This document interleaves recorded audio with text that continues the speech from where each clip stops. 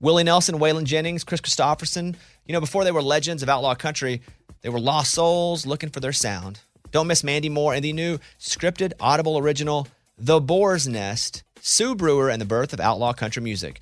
Discover the true untold story of the extraordinary woman behind the rise of outlaw country music and its biggest stars. Hear how one woman's vision in her tiny living room, far from Nashville's Music Row, became the epicenter of a musical movement. Mandy Moore as Sue Brewer in The Boar's Nest. Listen now at audible.com/The Boar's Nest. Hey, it's Bobby Bones. Hey, I just want to say thanks to everybody who has stepped up for the St. Jude kids. St. Jude's doing incredible work fighting childhood cancer. And because of donations like the ones that you give, families never receive a bill ever from St. Jude for treatment, travel, housing, food, none of that. Help St. Jude stop childhood cancer. Become a partner in hope. Get this awesome new This Shirt Saves Lives shirt. It's going to look great on you. So join all the doctors, researchers, and me in this fight. All right, text the word Bobby. It's only 6 numbers to 785-833. Again, text the word Bobby to just these 6 numbers, 785-833. This is the year to stop overpaying for your family plan. So choose a Straight Talk Wireless family plan. Unlimited data, talk, and text on a reliable 5G network. And you can get a new line starting at $25 per line per month for 4 lines, plus taxes and fees and no contracts. That's good decision making. Available at Walmart and on straighttalk.com. Family plan discount with 4 lines, all on the Silver Unlimited plan. Not combinable with auto pay discount. In times of traffic, your data may be temporarily slower than other traffic. Video streams at up to 480p.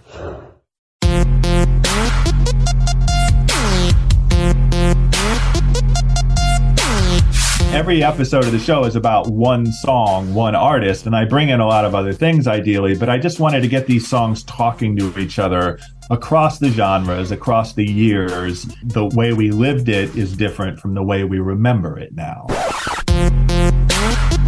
Episode 421, we'll talk about cover songs, good ones, bad ones, and we'll talk to Rob Harvilla coming up, who does one of my favorite podcasts.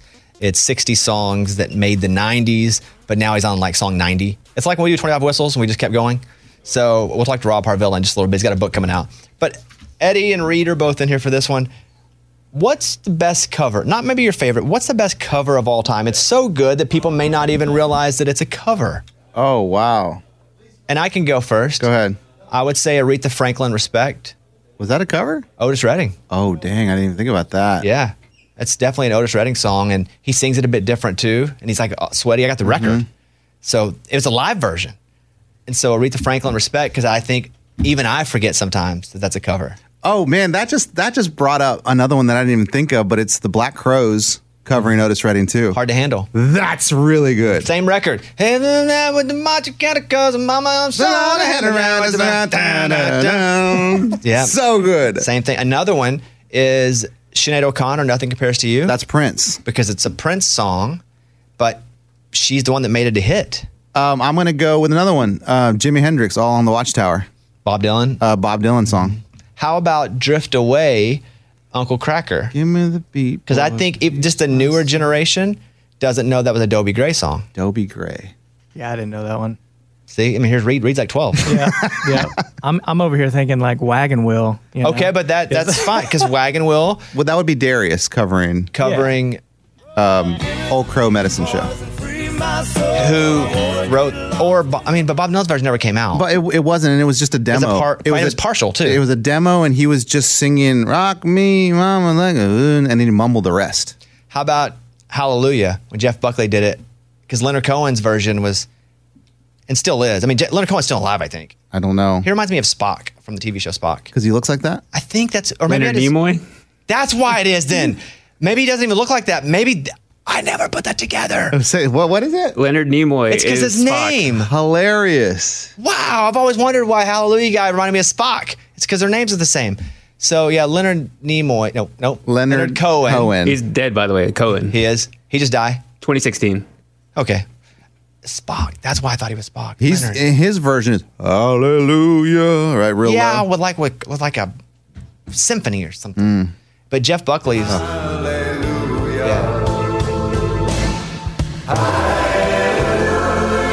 Yeah, it's amazing. But then Buckley's is way, way, way better. it's hard for me to say one's better because one couldn't exist without the other. But the Buckley version I prefer.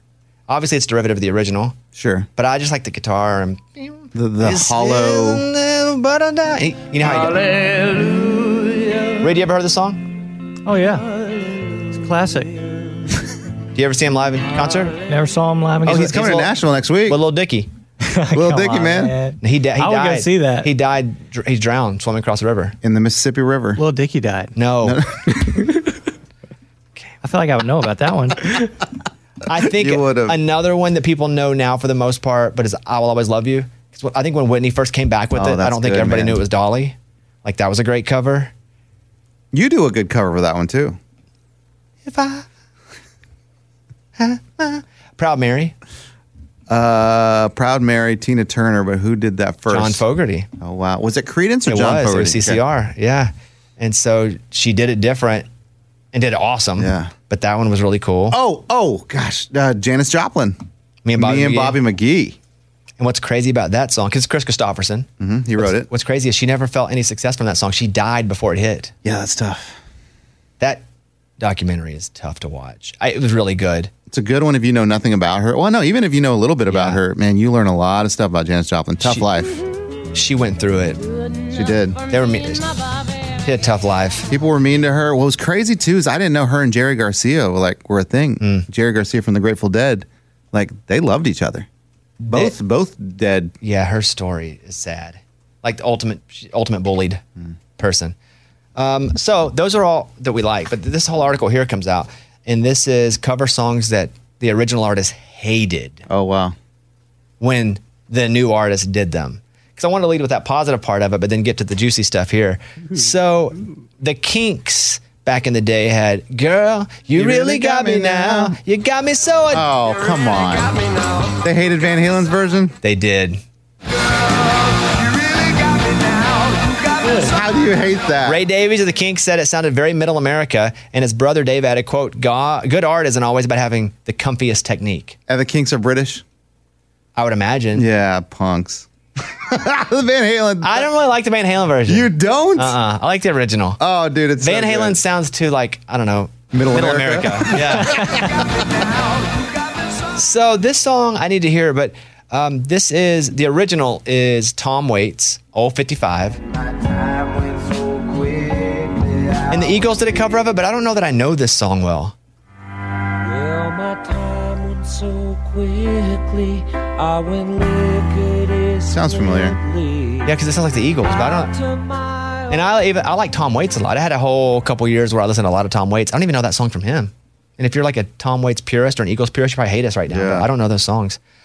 So here is, let's play the Sex Pistols. Here is Anarchy in the UK here.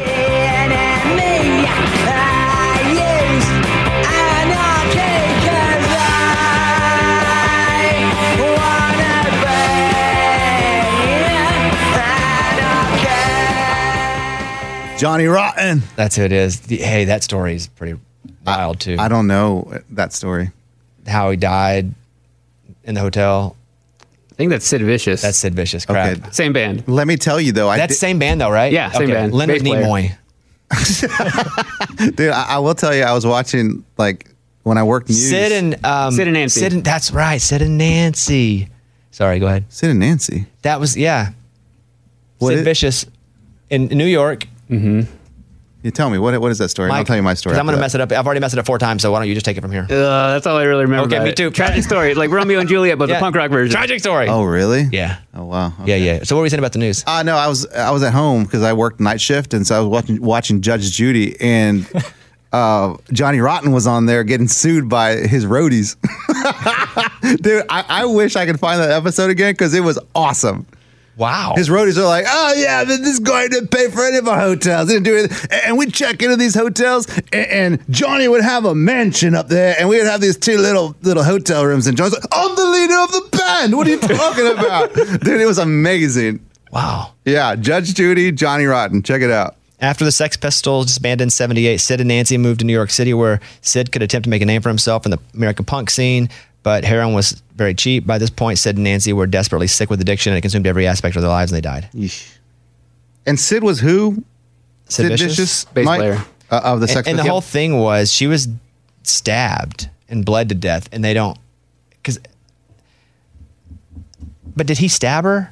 I think he died of a heroin overdose. But do you think she stabbed herself? I don't know. I don't even know like the Sex Pistols, to be honest with you. You can do crazy stuff when you're on that heroin stuff. So you hear? I don't know. That's what I hear. I don't know. Here's Motley Crue doing Anarchy in the UK. I'll tell you, I can leave both of them. Yeah, me too. Who cares? Now we get to music I like. Here, first of all, is The Who with Behind Blue Eyes. No one knows what it's like to feel these feelings like I do. And I you. Do you know who covered it? Yeah, Limp Bizkit. No one knows. Pretty good too. It is. And when it first came out, I was like, this is going to be lame. But it's awesome. Because they never really like take it to Biscuit Land. They don't. Like Faith, they take to Biscuit Land. Yeah. Because this is full Biscuit. And they even start off in Faith, it's like, dun, well, I guess it would be nice. And it still like, oh, this is funky. Well, if I could get, whoa. But they never take Behind Blue Eyes to Biscuit Land. Yeah. Which I thought was pretty cool. Oh, man, I love this song when it came out. This is a great cover. Oh, man, when it comes to cover. Yeah. I guess it would be nice if I could touch somebody. That's awesome.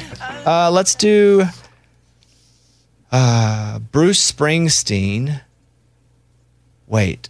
Bruce Springsteen. Blinded by the Light. Oh, yeah. Blinded by the Light. Yeah, that's an old one from Bruce. Yeah. And then who sang the new one? Well, I'm going to tell you, but do you have Bruce, Mike? Yeah, she was blinded by the light. Yes. Oh, cut loose like a noose, another brother in the night. Blinded. Manfred's Man's Earth Band did this one that I know. Blinded by the That's the one we all know. Wrapped up like a douche. Wrapped up like a douche. So I thought it was wrapped like a douche. Yeah. We all did. But I think it's because Bruce sings cut loose like a deuce. So I think it's wrapped up like a deuce, right? Yeah, revved up like a deuce. Oh, that's what it is? Revved up. Revved up like a douche. No, deuce. by the light. Revved up like a douche, you're right. Wrapped up like a douche, another runner. Why did an engineer not go, dude, you're going shh at the end of that? Do that again. Well, you sounds like you're saying douche. You're saying deuce, right? Yes, mine, I am. Say it again. Douche. No, deuce. Douche. Douche. It does sound like douche. How about Where the Streets Have No Name? Wait, what? That's you too. Did somebody cover that? Yeah, so here's the YouTube version. Where the streets have no name. Come on. Where the streets have no name. The Pet Shop Boys kind of did a disco-y type. Oh, come on, guys. This is terrible. Yeah, I've never heard that. I'd be pissed if I was you too. That's terrible. y'all like Pet Shop Boys? We don't. I don't. I like Pet Shop Boys. But what else do they have? They have that song Flamboyant. Pull up some more Pet Shop Boys. Maybe I just Okay. don't know I like them. Convince us, Mike. I don't think y'all will. If y'all don't like that, that's their style. Well, I don't like that style, but maybe I like a couple songs, and maybe I don't know I like their style. And that song's not even in here. Let me pull up Pet Shop Boys on my phone. I feel like Pet Shop Boys, though, are the guys that make prank phone calls. Right. Isn't that them? It's not. Wait, who is that? Because I remember I found a CD on the side of the road when I was like in high school, and that was Crank Yankers. no. They did prank calls. Oh, I know West End Girls. West End. This is Pet Shop Boys. You got that one in here. You do have that one? Yeah.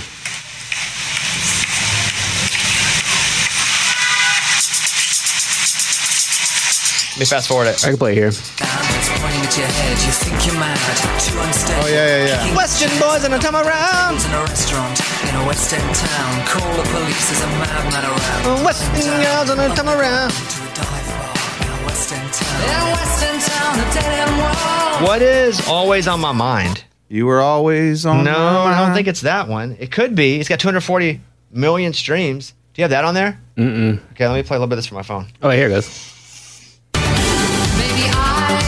Oh my God, it is that song. Are they using Willie there, or is that them? No, I don't think that's them. It's always on my mind. I think it's them. I don't think it's Willie. That's crazy. I kind of like that version. What about Go West? Go West, young man. Haven't you been told? No, that's Toby Keith. Don't know that one. It might be, though, dude. Who knows? They covered Willie. Let's hear it.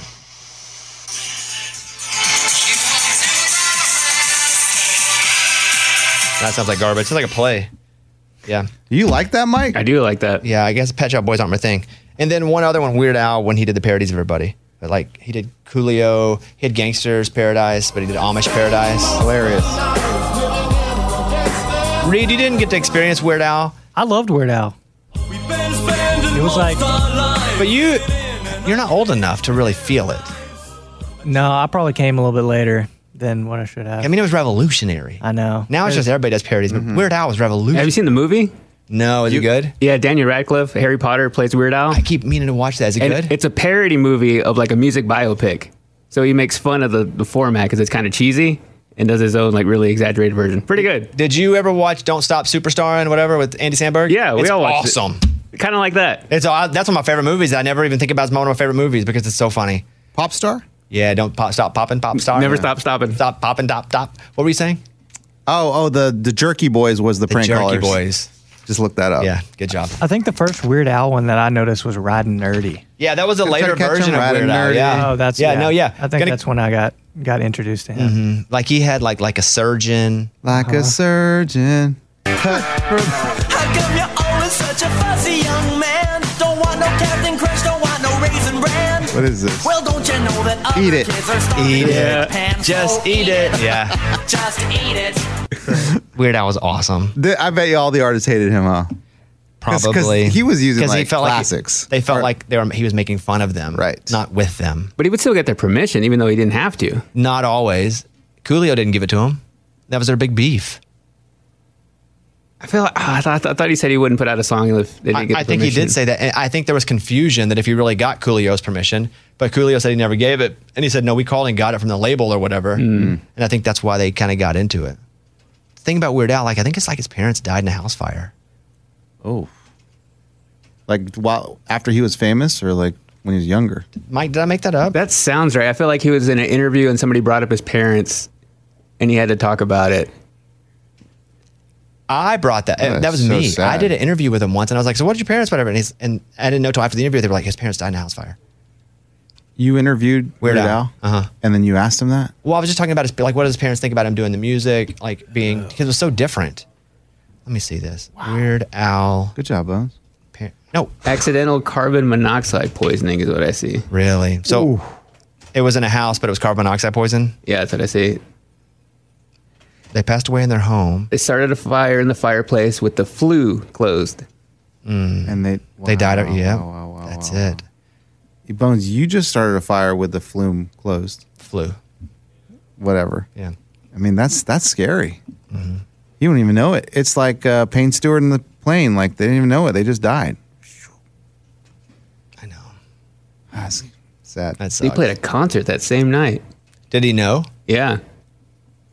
He said he played a concert later that night and started it by saying, since my music has helped so many of my fans through tough times, maybe it'll work for me as well. Did the show. You see Pete Davidson's, I get those two confused sometimes. Pete Davidson's intro into SNL this last week? No. Was it the Barbie one? Or was it? No, the intro was him going, because all this stuff is happening, Israel, Palestine. And so he's like, hey, look, there's a lot of stuff happening right now. And I know you're like, why is Pete Davidson talking before SNL? And because my dad died in a terrorist attack. Because his dad died 9/11. And so he's like, the only thing that ever made me kind of feel normal was my mom accidentally bought me this tape. There was an Eddie Murphy comedy tape. She thought it was something else. And it was the first time I laughed in forever. He was like, so that's why I'm here to start the show, is because sometimes I feel like laughter is the best thing you can do when times are hard. Dang. But his dad died in 9/11. Does they talk about that in Staten Island? The King of Staten Island? Is that his movie? Yeah, I don't know if I watched that. Oh, Yeah, it's not that good. okay. He hasn't really had success in movies yet. They always put him in the same role playing himself. Pete Davidson? Yeah. Even commercials like the Taco Bell commercial. Do you get those two mixed up? Pete Davidson and Andy Samberg? They're similar. They're just tall, funny, white guys. Goofy. Goofy, yeah. I like both of them. But Andy Samberg's a lot older, huh? Yeah, he's probably like 10 years older now, maybe. Just yeah, they're both funny. That Never Stop Poppin' Stoppin'. That's a heck. I love that movie. I've never seen that one. Pop Star? You never watched Pop No. Star? We all watched it and reviewed it on the podcast. You've seen it, Eddie. I don't think I saw it. It's a spoof of those documentaries, but it's also like a spoof of like the Bieber. He's in a boy band, but then he goes by himself. Maybe I did see that. God, it's so good. It's so funny. All right, that's it. We'll do this, and we will come back in a second, and we'll talk with one of my favorite guys who does this podcast called 60 Songs That Made the 90s. All right, hold on. Let's take a quick pause for a message from our sponsor. This festival and concert season will be all about the boots, and Tecovas is your next stop before attending your next concert. Tecovas has seasonal and limited edition offerings this spring. You're talking about men's boots, women's boots, apparel, hats, bags, and more. All Tecovas boots are made by hand in a time-honored tradition, timeless style, always on trend. And Tecovas has first wear comfort, little to no break-in period. Like, it's hard to find this level of comfort paired with this level of style. Plus, direct consumer pricing keeps the value on your feet and the money in your pocket. So stop by your local Tecovas store. Have a complimentary drink. Shop the new styles. You like the smell of leather or no? I love it. Yeah. That's what the whole store basically is. Fresh leather. Yep. Friendly staff. Or like the smell of staff? I don't know. I'm sure they smell good there. Many stores have leather custom branding to make your boots truly personalized. What a gift, too. Regular live music and events. There is no in-store experience like this. If you can't make it to a store, just visit tecovas.com. Tecovas.com. Tecovas. Yeah. .com. Tecovas.com. Find your new favorite pair of boots today. Willie Nelson, Waylon Jennings, Chris Christopherson. How did the biggest names in outlaw country start a musical revolution? Through one woman's vision from one tiny living room. Don't miss Mandy Moore as Sue Brewer in the new scripted Audible original, The Boar's Nest, Sue Brewer and the Birth of Outlaw Country Music. Discover the true untold story of the extraordinary woman behind the outlaw country music movement and its biggest stars. Brewer shaped the sound and soul of country music as we know it today, despite never picking up an instrument herself. Lovingly dubbed as the Boar's Nest, Sue's place was an intimate staging ground where a new breed of singer-songwriters, wounded souls, wayward upstarts, that's where they would spur each other and tap into something bigger and something realer. Starring Mandy Moore and featuring Eben Moss Backrack as Shel Silverstein and TJ Osborne as Johnny Cash, alongside a full ensemble cast. Audible invites you to enter the Boar's Nest and experience the rise of a musical revolution. One woman, one time, one place. The Boar's Nest, Sue Brewer, and the birth of outlaw country music. Listen now at audible.com/The Boar's Nest.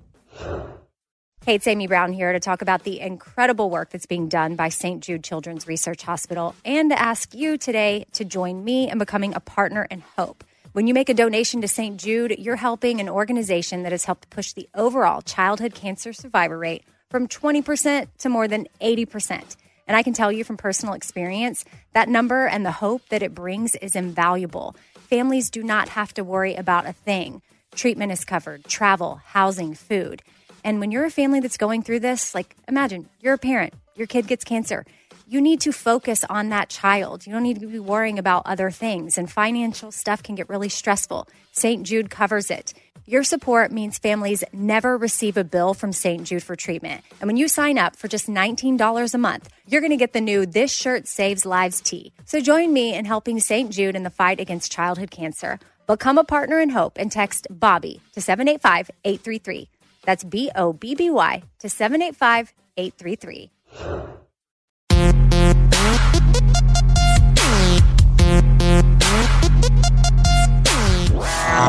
And we're back on the Bobbycast. Rob, how are you, buddy? I am excellent. It's great to see you again. Yeah, you too. Thanks for having me on. I'll say that I'm super pumped that you're back. Like, this is one of my favorite podcasts. And I'm not sure how I was exposed to it. I've listened to every single episode. I think I saw the Ringer maybe retweet you, and it was like, hey, I'm doing this podcast about songs in the 90s, and you had done maybe 8 or 9 episodes, and I know you and I have spoken. I've guested on the show when Weezer was the... Weezer. Yeah. Say It Ain't So. Or it was Buddy Holly. I forget what it was. It was any Weezer song works, really. And you know what you do that's so great is that it doesn't really matter the song, because that's not what it's about. It is, but it's not. I mean, for example, I learned so much from the Chumbawamba episode, because for those that don't remember, they had really one song, the song that goes, I get knocked down and I get up again. I had no idea they were basically anarchists, and the whole story of that band. So when you're doing a story on Chumbawamba, did you already know, or what did you learn about them that was new? Chumbawamba was somebody I didn't have a lot of experience with them. I knew that they were anarchists vaguely. I knew that they had like a daunting back catalog prior to Tub Thumping, but I didn't know how daunting exactly. It's like 12 records or something. That was a lot of Chumbawamba that I packed into a week. Chumbawamba week was a really intense week for me. Sometimes I know like a ton, something like 9 Inch Nails, like the Downward Spiral. I listened to that album like 6,000 times when I was in high school. I never need to hear that album again because it's just playing in my head on a loop in the backgrounds regardless. Like I can recreate every single second of that record. Chumbawamba I had way less experience with, and that was a lot to deal with, but it's also rewarding to learn, the backstories of just these, they feel to us like random one-hit wonders. It feels like they drop down to earth out of nowhere, but they have this long, thorny, bizarre history, prehistory before they become famous. And that's gratifying to sort of delve into that. That to me is what was amazing about Chumbawamba. I thought maybe Simon Cowell put them together in the 90s and they had a song and they went away. But listening to you talk about them, and by the way, how would you describe we say anarchists, and I don't think I would even, I know what anarchy is, but musically, what do you think they stood for as anarchists? They really did walk the walk. The first record they put out it was called something like Pictures of Starving Children Sell Records, and it was like an anti-Live Aid screed, right? 1985 Live Aid, it raises a lot of money for Africa, but they just found it pompous and self-serving, and they were sort of taking the piss out of rock stars. It's just swooping in to save, other countries, just the pompousness of that. Since the mid 80s, they'd been at it, and they lived in squats, in the UK, like they lived collectively, and they put out records on their own. But as their discography grinds on, they become poppier and poppier, and they become more invested in this idea of like raging against the machine from inside the machine, right? They decide that they want to make a pop song so insidious that it gets played on the radio, that they become pop stars, but then, they can spread their anarchist ideology, to the masses. And that kind of works with Tub Thumping, and it kind of doesn't work. Because they got so popular, that song was so popular, they got a record deal. A lot of people were looking at them like, hey, you guys sold out and got a record deal. But they were like, no, we sold in, like we tricked them.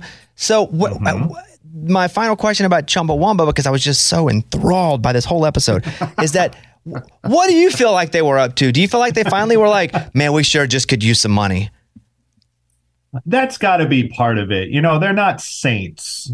Nobody's intentions are totally pure. But I do think that looking into it, like they believed it, right? And so, a member of Chumbawamba, I think it's Alice Nutter, goes on Bill Maher, his talk show at the time, and it's like, you should steal our record, and everybody gets mad at her. But I do think it's always a little suspect, when people decide they want to be pop stars, but they want to be pop stars for the right reasons. They're doing it subversively, and the money is just a bonus. But really, I'm just trying to do this and this. Like they're lying to some extent. They do enjoy the attention, the fame, and the money to an extent. But I do believe that there was a purity to Chumbawamba that transcends, and that's what makes it sort of funny and discordant, that like that song is now a jock jam, right? You're going to hear that song at every sporting event you attend for the rest of your life. It's a drinking song. It's explicitly a drinking song, but just the difference between where they came from and where they ended up, the dissonance of that is a little hard to wrap your head around, but it's fascitating to me. At the most capitalist event where they sell beers for $14, you'll hear Chumbawamba, the group of anarchists, singing. So that episode, a little bit of your history, you've written for a lot of different things. When you finished college, like what is your first paid job? Where do they pay you first to write? They pay me first to write at The Other Paper in Columbus, Ohio. I got started in alternative weeklies, right? Weekly newspapers, sold for free, not sold, just free on corner boxes or on top of the cigarette machines in concert venues, right? And the difference between an alternative weekly and like the regular newspaper is you can swear in a weekly, and that's very important. That was very dear to my heart at the time. But I worked at one in Columbus, Ohio. I grew up mostly in Ohio. I worked at a weekly in Oakland, California. It was in New York City for a while. I worked for the Village Voice for a while. And some of those papers still exist, that most of them don't. There are still some weeklies, but not many. The internet sort of decimated them, Craigslist, etc. And so it's weird. Like, my path technically still exists, but it is far less robust than it was when I was coming up, and I don't know if there's any guarantee it'll still exist even 5-10 years from now, but I remember it fondly. Was it always music? It was. From the very beginning. From sitting in my orthodontist's office, getting my braces on, when I was 12, 13, 14 years old, I wanted to write for Rolling Stone. He had back issues of Rolling Stone in his office, and I would just sit there and read them in his waiting room. And that's what I wanted to do. I went to school for magazine journalism, told anyone would listen, I wanted to write for Rolling Stone. I wanted to write about music, and I got 1 out of 2, which is great. I think I did okay. You had an episode on Natalie Imbruglia, Torn. Yeah. Had no idea the story. A lot. Yeah, the story of that song. So that Torn, the song in general, I just want to do a quick version of this. It's hard to do because it was so good, and I encourage you guys to go look up 60 songs that explain the 90s. Listen to the Chumbawamba, listen to the Natalie Imbruglia. It's kind of like when I tell people to start Black Mirror, I'm like, go to White Bear first. Even though it's like like go to White Bear, and if that's your jam, you're going to love it all. I feel like those are the two. If you listen to those and you love them. All right. So give us the quick version of Torn in your best way, Rob. Wow. Okay. So holy moly. It was just in so many languages too. I had no idea this song was sang in so many languages and was a hit by so many people. It was a hit by so many. Yes. It's a band in LA. 2 people in a band in LA wrote it with a dude who had been in The Cure. He was a bass player for The Cure for a little while. They write this song, they demo it, but it ends up, first it was Denmark. Yeah. It's been so long. No, I'm telling you, it was a European language. I didn't even know what it was. Right. And then Natalie Imbruglia is this, like, she's a model. She's a singer, and it's her only hit ever as well. But the song is a soap opera star in Australia. Yeah, and it's like the 3rd or 4th version of the song. There was a Danish version, and then the LA band itself cut it, and that version is great. And then somebody else. Yeah, it's 3 or 4 people got to Torn before she did, but she found something in Torn that had never been there before, and she somehow turned it into this massive pop hit. And that's sort of fascinating when it takes a few times. There's a version of Achy Breaky Heart before the Billy Ray Cyrus version that didn't do anything. And Billy Ray's version is superior, but it's not like that superior, right? I'm always fascinated by this idea that it takes several iterations of a song and several different people singing a song before it becomes a hit. And like, why is this version the definitive, millions, billions of plays version? Did you ever write an article or a critique and actually get a call or a message from the artist you wrote the critique about and it wasn't positive? I wrote, I wrote like 6,000 words about Summer Girls by LFO. This predates the podcast by a couple years.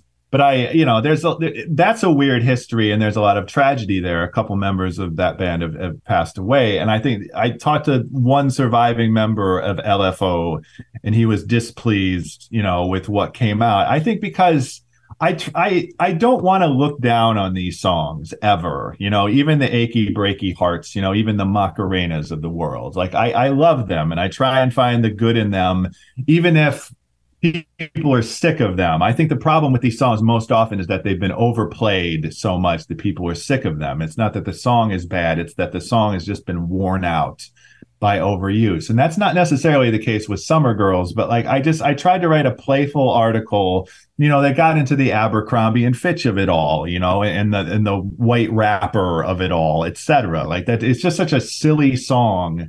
And the verses of this song are just so bizarre and they're just a bunch of non sequiturs.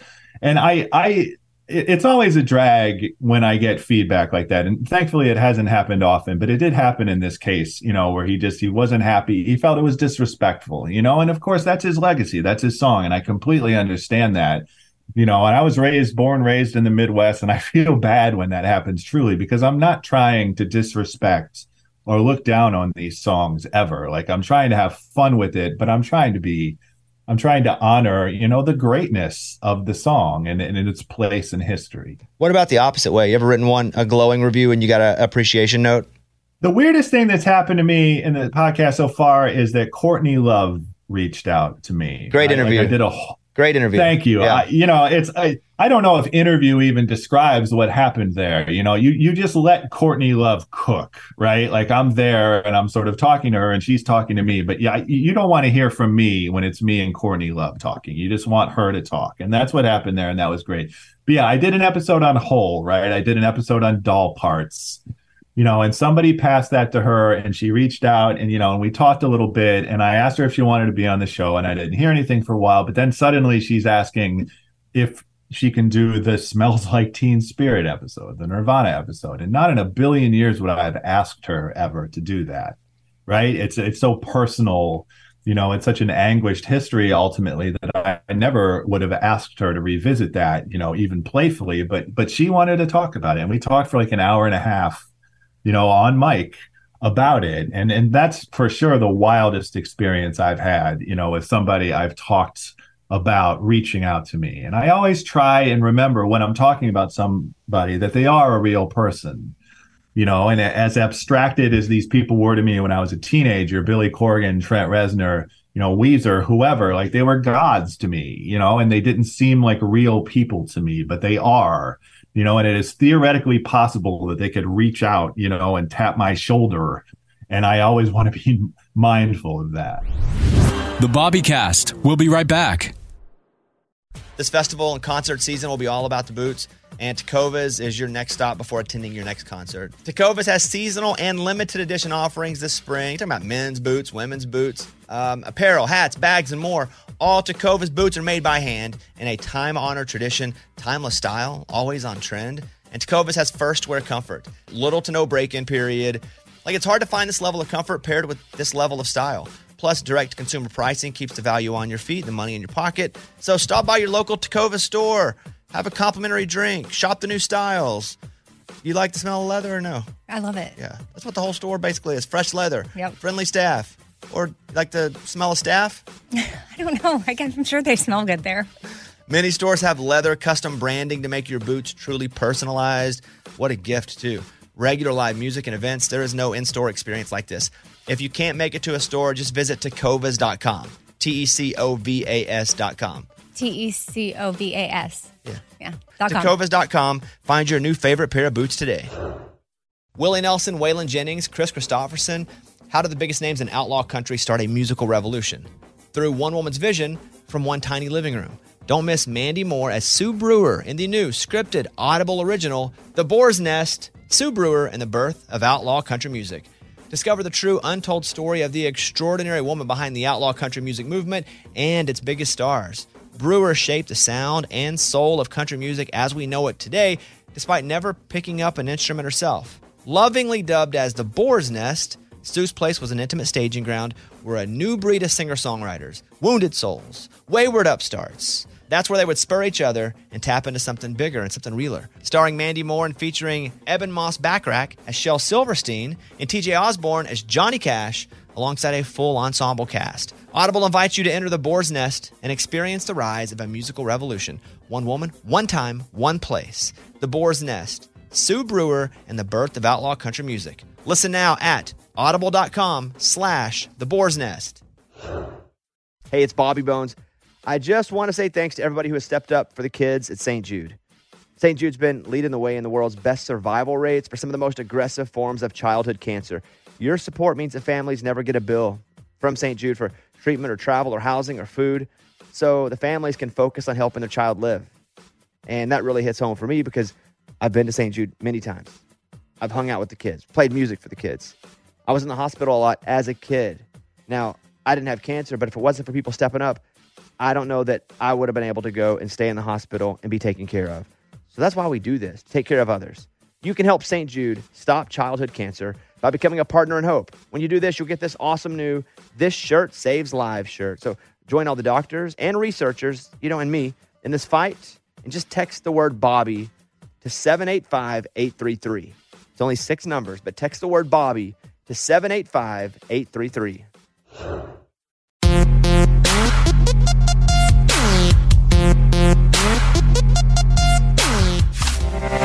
This is the Bobbycast.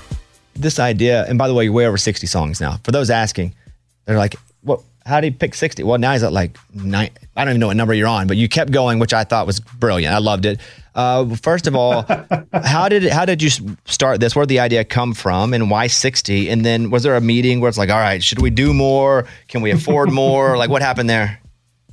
It was in 2020. This was a COVID era project, and it's not like COVID comes up a lot, but I do think that that's important, right? Like in the summer of 2020, we're like, I want to do a podcast. I want to do a podcast that's based on songs. What's a good orienting principle there? The 90s just sort of leaped out at us. It's like a distinct, when you say the 90s, people have a picture in their heads of what that was, whether they lived through it or not. And I was really interested in interrogating the dissonance between the 90s as I lived through them and the 90s as people understand them now. The myth of the 90s versus the reality as I remember it.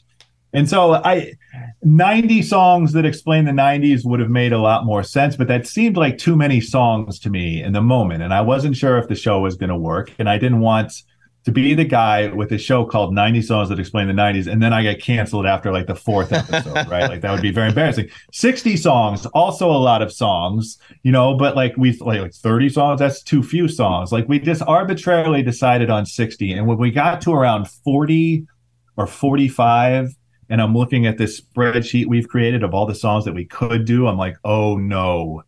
Look at all these songs we want to do. We have 15 more spots. And that's when I have to go to my editors and be like, can we please do more songs? And they say yes. And I do 90. And then we get to, 70, 75 songs. And I'm like, oh no, there's still too many. So and I have to go back again and say, can we do 120? It's like, this is it. And I'm like, okay. And then that's, and we kept jumping up by 30 when we realized that we still, there's so many stories I want to tell and so many songs I want to revisit, and it just kept building and building. This is going to be it though. 120 songs, you don't want to go too far.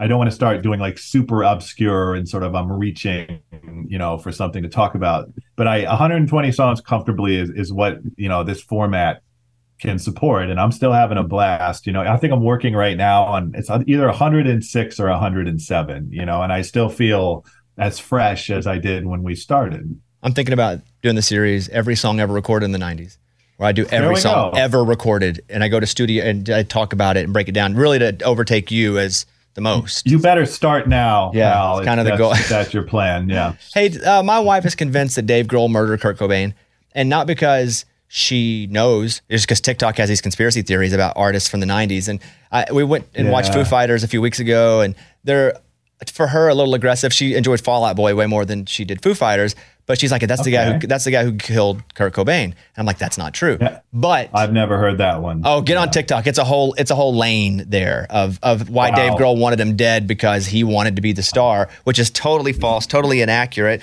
But of course, the Nirvana relationship between those 3 guys, but also there was kind of a 4th member, but also there were like 6 drummers. So, but we just really remember those 3. Is that because that's when even before Pat Smear, is it just because the Nevermind album, that's the 3 because that's the album? Of course. Yeah. I mean, it's hard to say. It's hard to refute the idea that the 90s start with Smells Like Teen Spirit, right? The 90s start, in 1991 when that song comes out and blows up and totally changes MTV and totally changes rock radio. And that it sort of sets the template for the 90s. And those are the 3 guys at that point. The prehistory of Nirvana, there's another drummer, there's a second guitarist for a while. Dave Grohl's not on Bleach, their first record, but that's the definitive lineup of Nirvana. And Pat Smear, coming from the Germs, has got a ton of cred. Everybody loves him, and to have him up on stage in the latter period of the band, to have him just standing next to Kurt Cobain, that passing of the torch is very important. But no, definitively Nirvana is those 3 guys. It's Dave, Chris, and Kurt, of course. And I think that's always the way it works. You remember You remember the band from the first song you ever heard from them. The first album that you hear is usually the one you love the most. And the first lineup too, like it just sets in your head, like this is what Nirvana is. And I think that's true for the world at large at this point. Who's your favorite band of all time? Wow. Who's my favorite band of all time? Or artist? Answer to that. Or artist. They might be Giants. Oh, that's a really good episode. Really good. Thank you. And it's funny how, because I was introduced to them different than you were, and you referenced this in the episode. I was introduced to them from Tiny Toons. Of course. Istanbul, Constantinople. The wrestling one, where it's like Triangle Man meets Particle Man. That's how I found they might be Giants. And so if they're your favorite of all time, what about them? Where did you discover them? My cool Uncle Nick first played Particle Man for me. I heard about them a little bit before Tiny Toon Adventures, but not very long before. I was like 12 years old when when Flood came out, and I was like a weird kid, I was what you would call a nerd, I guess, in 1990, and I sort of grew up on like Pee Wee Herman, like the Hitchhiker's Guide to the Galaxy, Saturday morning cartoons, Looney Tunes, this whole like Weird Al Yankovic, of course, like this very playful and silly aesthetic. And they spoke to me immediately. They might be Giants as like playful and silly, but also like hugely accomplished, and just so prolific and so great at what they did and so comfortable in themselves. I think when you're 12 years old and you see people who are doing what they want to do and being who they want to be and not really caring how they're perceived by the outside world, like this isn't Nirvana, right? These guys aren't, tough, burly rock guys, they're not afraid to be silly. They're not afraid to be playful. They're not afraid to be irreverent, and that really spoke to me when I was 12. And now I've grown up with them, right? They went through a period where they made kids albums when they had kids themselves. And then I'd play those albums to my kids. It's just, I've seen them probably 12 to 15 times in my life. It's just been the most rewarding musical relationship, of my life, in that I'm sort of growing up parallel to them. And I love that. I think that's why I love the presidents of the United States of America. Like, love the presidents, listen to all the records. And then also even Bare Naked Ladies early. Mm-hmm. And they still do some of that now. Those were kind of the same reasons that I love those guys, because it was great music, obviously, but it was also fun and goofy and kitschy. And so how do you do a book on this? Because the book is out November 14th. You can pre-order now. You can get a signed book plate still as of we're recording this right now. But what in the heck is the book? Like, what's in it? What I love about the book, it's based on the scripts that I record for the episodes. Like, I write these episodes out, down to the word. And so I have a lot of source material. And what I wanted to do with the book is get these songs interacting with each other, right? You think about the idea of sellouts, so prevalent in the 90s, right? This idea of signing to a major label or being on MTV or playing on Saturday Night Live, like you were selling out, like Green Day is accused of selling out, et cetera. But that idea can also apply to rappers, like Ice Cube or Dr. Dre or Coolio, suddenly getting famous like in suburban middle America. Suddenly they have this huge pop audience of white kids who have no experience, with living in South Central LA. And those rappers really worried about their audience, about the idea of selling out and going pop. And so I wanted to get these songs and these ideas sort of bouncing off each other. And some of it's personal. I can put Celine Dion and Hole right next to each other for personal reasons, just the way that I heard them in high school, just the way that my friends brought me this music. There's a personal element to the book that's supposed to just get you, the reader, thinking about your own personal relationships and these weird confluences you have of different artists and genres. But it's as much about, every episode of the show is about one song, one artist, and I bring in a lot of other things ideally, but I just wanted to get these songs talking to each other across the genres, across the years, across my personal experiences and across, just the sociopolitical notion of the 90s, and the way we lived it is different from the way we remember it now.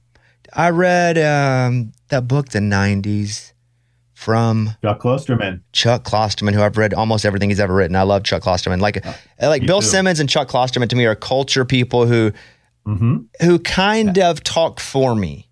Right, and they say things often that I'm like, dang, I felt that. I wish I could have said that, but relatable. Yeah. Absolutely, It's so, I guess us being, big 90s kids, it all obviously hits a little different anyway. But so here's the deal. 60 songs that explain the 90s. Are there pictures in the book though? There are illustrations. There are awesome illustrations by an illustrator named Tara Jacoby. I'm so excited about them. I need them. That's one of my favorite parts of the book. Okay, I need them.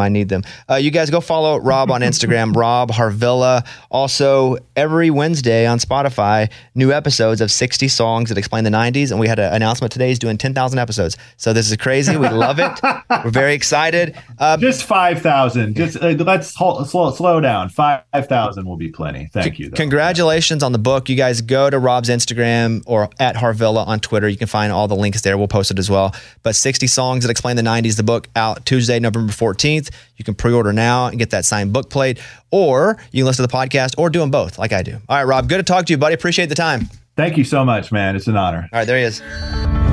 Thanks for listening to a BobbyCast production.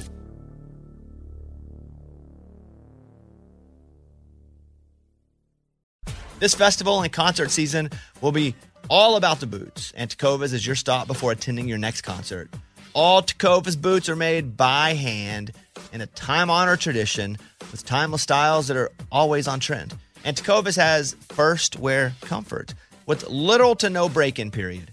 Stop by your local Tecovas store, have a complimentary drink, shop new styles. If you can't make it to a store, just visit tecovas.com. Tecovas.com. You can probably spell it. You probably know it. Tecovas.com. Find your new favorite pair of boots today. This is the year to stop overpaying for your family plan. So choose a Straight Talk Wireless family plan. Unlimited data, talk, and text on a reliable 5G network. And you can get a new line starting at $25 per line per month for 4 lines, plus taxes and fees and no contracts. That's good decision making. Available at Walmart and on straighttalk.com. Family plan discount with 4 lines, all on the Silver Unlimited plan. Not combinable with auto pay discount. In times of traffic, your data may be temporarily slower than other traffic. Video streams at up to 480p. Welcome to 500 Greatest Songs, a podcast based on Rolling Stone's hugely popular, influential, and sometimes controversial list. I'm Brittany Spanos. And I'm Rob Sheffield. We're here to shed light on the greatest songs ever made and discover what makes them so great. From classics like Fleetwood Mac's Dreams to the Ronettes' Be My Baby, and modern-day classics like The Killers' Mr. Brightside. Listen to Rolling Stone's 500 Greatest Songs on the iHeartRadio app, Apple Podcasts, or wherever you get your podcasts.